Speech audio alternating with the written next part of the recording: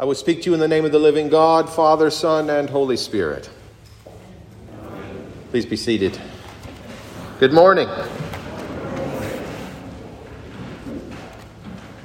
When I was living in New York City and attending seminary nearly 15 years ago, I found myself surrounded each and every day by some of the country's most historic and beautiful Christian churches.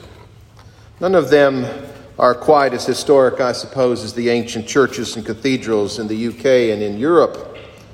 But for a country that is just now approaching its 250th birthday, some of our oldest cities have religious sites and structures that are just as beautiful and awe-inspiring as those older churches and holy sites. Whenever I would have visitors who'd come to visit me in New York who were even the least bit interested in seeing something other than Times Square, I would take them out to see some of my favorite places, which always included churches in that great city. After we'd been to visit the historic chapel on the campus of the General Theological Seminary, where I was blessed to worship and pray 2 to 3 times a day for my entire 3 years in seminary, then we would go out to visit other places, and there'd be at least 2 churches that I would make sure I included in my city tours.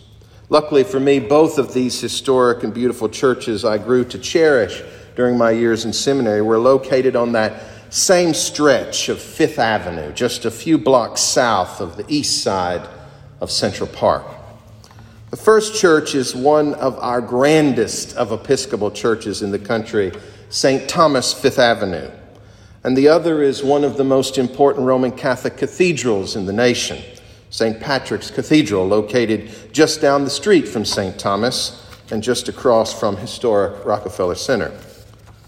St. Thomas Episcopal Church on Fifth Avenue is a church well known today for its incredible organ music, its world-renowned choir of men and boys, and its high church Anglican worship, still based on the old prayer book from 1928. In addition to all of that, the church exterior of St. Thomas is one of the most beautiful examples in that city of the late 19th, early 20th century Gothic revival style, designed by renowned American architect from that period, Ralph Adams Cram. And with all of that, St. Thomas, in my opinion, also exudes a real palpable holiness. It has a stunning carved reredos of Christian saints, including saints of the American Church, which extends all the way up the wall behind its high altar. And its dark ambience of lighting makes you immediately, when you walk into the building, feel compelled to find a wooden pew, pull out that kneeler, and kneel in prayer. And from the moment you enter the church, talking loudly in such a holy place seems inexcusable. I always found that if you stopped inside, even in the middle of the work week, when there were no worship services taking place or no clergy to be seen, people visiting that church were always silent or whispering to each other. For me, St. Thomas Fifth Avenue contains every example of the best of our Anglican Episcopal heritage and ecclesiology. As for St. Patrick's Cathedral, in many ways, it could not be any more opposite than the quiet grandeur of St. Thomas just up the street. St. Patrick's is a cathedral that many of you know covers an entire city block in Midtown Manhattan, from west to east and from north to south. To be at St. Patrick's is to be in such a large open area that it feels absolutely acceptable, no matter what's going on, to speak in full voice over all those tourists who are crowding around you. Still, no matter how loud St. Patrick's can be, and no matter how far away you can feel from that great central altar or that gorgeous Lady Chapel at the far east end of the cathedral, there's still that same palpable feeling of holiness throughout that space. Once you make your way through the crowds and into one of those small side chapels, kneeling in prayer and perhaps meditating on the beauty of the icons, the images, the stained glass windows, and the crucifixes, it has that ability to eliminate just about everything else that is around you externally. Both of these great Manhattan churches, in my opinion, are two of the central sites of Christian holiness in that great central borough of New York City. All those years ago, I loved to take family and friends and visitors to each one of them. And to this day, anytime I'm able to be in that city, I will try to find a moment to stop by, to just sit in the beauty of holiness and to pray. I've also been very blessed to have made a pilgrimage to the Holy Land in my life and to have put on a yarmulke and stood among Orthodox, Reformed, and Hasidic Jews at that great Western Wall, which still contains within it the huge original Herodian stones that once formed the very foundation of the second Jewish temple at the time of Jesus. When you're at the Western Wall today, all you can do is try to imagine what that great temple must have looked like all those centuries ago. And even when you walk up to the Temple Mount itself and you see the brilliance today of the Al-Aqsa Mosque at one end and the stunning gold that surrounds the Dome of the Rock in the middle, if you're a Christian, you can't help but believe that the grandeur and beauty of the Jewish temple must have been even more incredible than what's there.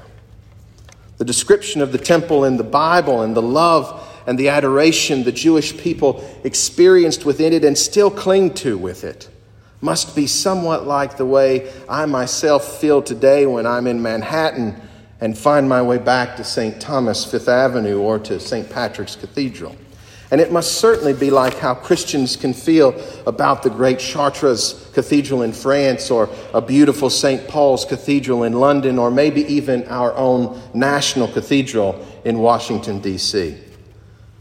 And I suspect that for all of us in this church today, our holy space that is here at All Saints with our wonderful Christus Rex cross hanging above the marble altar and the creation window and so many deep memories of weddings, of baptisms, of funerals, and of worship and prayer together brings on that same sense of awe and inspiration as well. This strong, beloved feeling about a holy site is what must have been rushing through the minds of the disciples this morning in that reading we just heard from the Gospel of Mark. For when they walk out of the temple in Jerusalem, they too are caught up in the immense size, iconography, and beauty of that place. And surely they thought Jesus would feel the same way as they felt about the holiest side of their Jewish faith. Yet this morning, Jesus decides to lead them and us in a different direction, to reveal something that is more important and more eternal.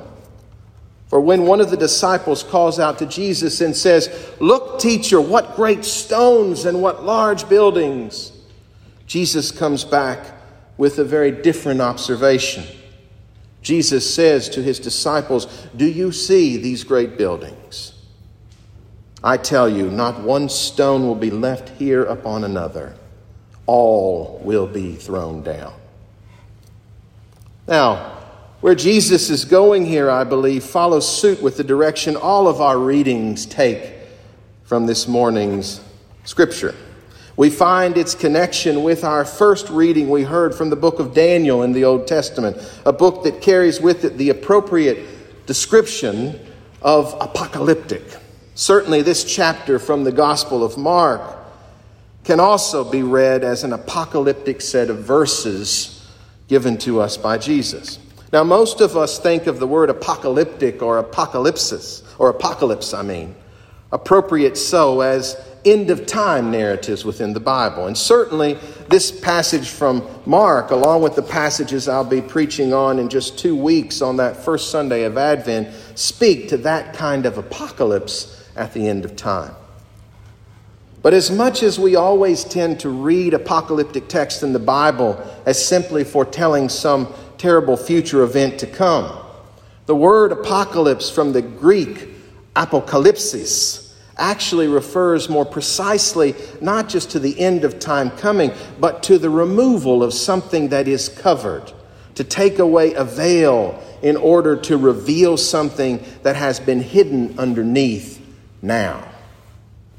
There is no question that the great temple the disciples are amazed by this morning will one day, as we all know, be torn down just as Jesus proclaims, with nearly every stone destroyed and pushed over.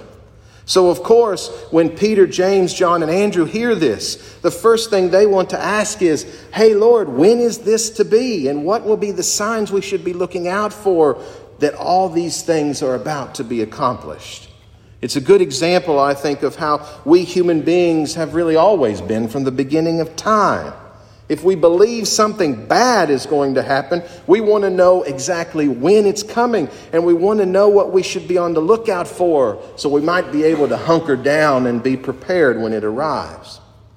But brothers and sisters, if the very word we use to describe these signs and warnings is apocalypse, which by definition means as much about the unveiling and the revealing of something we have missed now, then perhaps we should go back and read the apocalyptic text again. We may find that we need to connect less to the foretelling of the future and pay more attention to what they are indeed uncovering right in this moment. The key, I believe, to understanding the message Jesus was revealing to his disciples all those years ago at the great temple in Jerusalem is the same for what Jesus, I believe, is still revealing to his disciples right here and right now. Jesus is first revealing that there can be nothing, brothers and sisters, in this physical material world that will not one day collapse and disappear. For if that great temple, thought by all the Jews in ancient Israel and Judah at the time of Jesus to be the most beautiful and holiest place on earth, could be destroyed by the Romans in 70 AD and then completely replaced by the Islamic world several hundred years later, then there must be nothing we love today that could not also disappear and go away as well.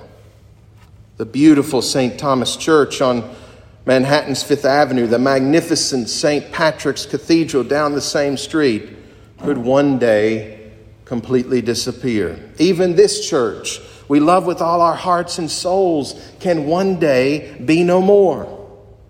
And if our great buildings and temples can fall away, how much more should that be reminding us that the most important of holy temples for each one of us as Christians, our physical body, in which God resides in the Holy of Holies, which is our heart, will also one day pass away. This body that holds our heart and soul must return to the dust and the ash from which God created it in the beginning. That certainly feels apocalyptic. But the great uncovering, the real great revelation, I believe, in the Gospel of Mark this morning, the good news, brothers and sisters, for the disciples 2,000 years ago and for you and me now, is a continuation of the message. For Jesus says of all these things that we should be on the lookout for those things that cause fear and the worry of death, for wars and rumors of wars, nations rising against nations, earthquakes and famine, all the things that bring death and destruction. They will not be the end for those who follow Jesus. They are simply, as Jesus says, the beginning of birth pangs. For Jesus knows that he will be the human incarnation of the divine that will sneak up on death and will finally overturn it. That through the hardwood of the cross, he will tear down the temple, which is his body, and then in 3 days build it back up again. And for those of us who follow Jesus, who choose to be his disciples, we too have the same promise. That even when we ourselves must face the end, when we must face our own apocalypse, when we must face death, that what we can hold on to is that it is but a transition, just a birth pang that leads to new life that is eternal. For brothers and sisters, death has no dominion or power over us through Jesus Christ. And even though everything physical must fall away, the revelation of Jesus, that which is unveiled to us on that first Good Friday, followed by that first Easter, is the promise of a new life that turns death and all it robs of us in this world upside down and on its end. It is a message, a revelation for us to find a way to put God above everything else and then trust that God will lead us so that one day we too may join the song with the psalmist this morning who says, I will bless the Lord who gives me counsel. My heart teaches me night after night. I have set the Lord always before me. Because he is at my right hand, I shall not fall. My heart therefore is glad, and my spirit rejoices. My body also shall rest in hope. For you will not abandon me to the grave, nor let your Holy One see the pit. You will show me the path of life. In your presence there is fullness of joy, and in your right hand are pleasures forevermore. Thanks be to God.